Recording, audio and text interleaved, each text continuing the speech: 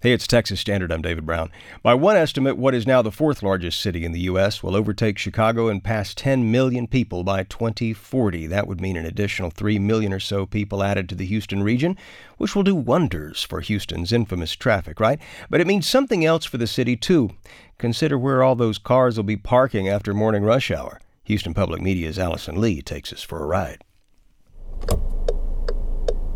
We all know the feeling. Circling around the parking lot to win the coveted parking space. At 12:05 yesterday, I'm cursing. I've already circled this lot, 3 times. David Mintzberg shares a recent parking lot challenge. Happens to all of us all the time. He knows a lot about parking in Houston. He's a real estate developer and the chairman of Houston First, which operates the underground parking for the city of Houston, among other things like the George R. Brown Convention Center and Jones Hall.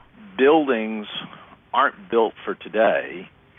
If you're doing your job right, you're trying to think about how is this going to be a good investment over the next 25 to 50 years. And Mintzberg says parking needs are changing because how people get around is changing. As rail expands in Houston, Texas, as you have more people using Uber and Lyft and perhaps autonomous driving vehicles in the near future being a decade for building is not very long. And what's the sweet spot of what should a developer investor do and what should a municipality require? Did you find it difficult finding a space when you were coming here this morning?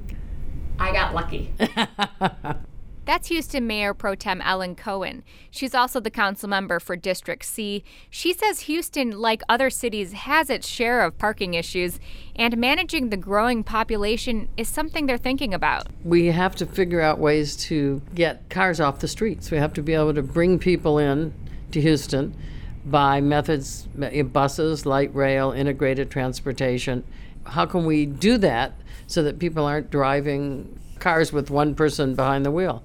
But Cohen says regulations have been changing. Instead of having regulations requiring restaurants, for example, to have X number of spaces available, we're piloting the idea, which is presently going on downtown, but in Midtown where you don't have to have X number of parking spaces. You come to the restaurant, you can park on the adjoining streets, that type of thing. For years, the city of Houston has had no parking restrictions in downtown Houston. We've let the market answer to that. Andy Icken is the Chief Development Officer for the City of Houston. He says changes in development have led to changes in parking needs. Someone has built a new multifamily project in Midtown. That owner told me he found about a third of his residents in this new apartment didn't have a car at all. Not having a car may be a growing trend in Houston. Icken points to a development near the Galleria. Houston has evolved in many places to mixed-use development. The Galleria area, which is over 35 million square feet, 1/3 of it is commercial office space, 1/3 is residential, and 1/3 is, in fact, retail space.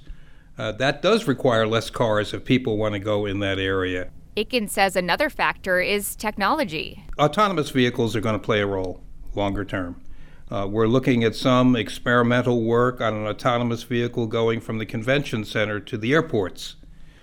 All of these will take time. The technology needs to be improved, but it's changing every day. And I think it's up to us to look at how we would accommodate that. And in the coming years, it could mean big changes in a city where at the moment, so many people drive themselves. In Houston, I'm Allison Lee.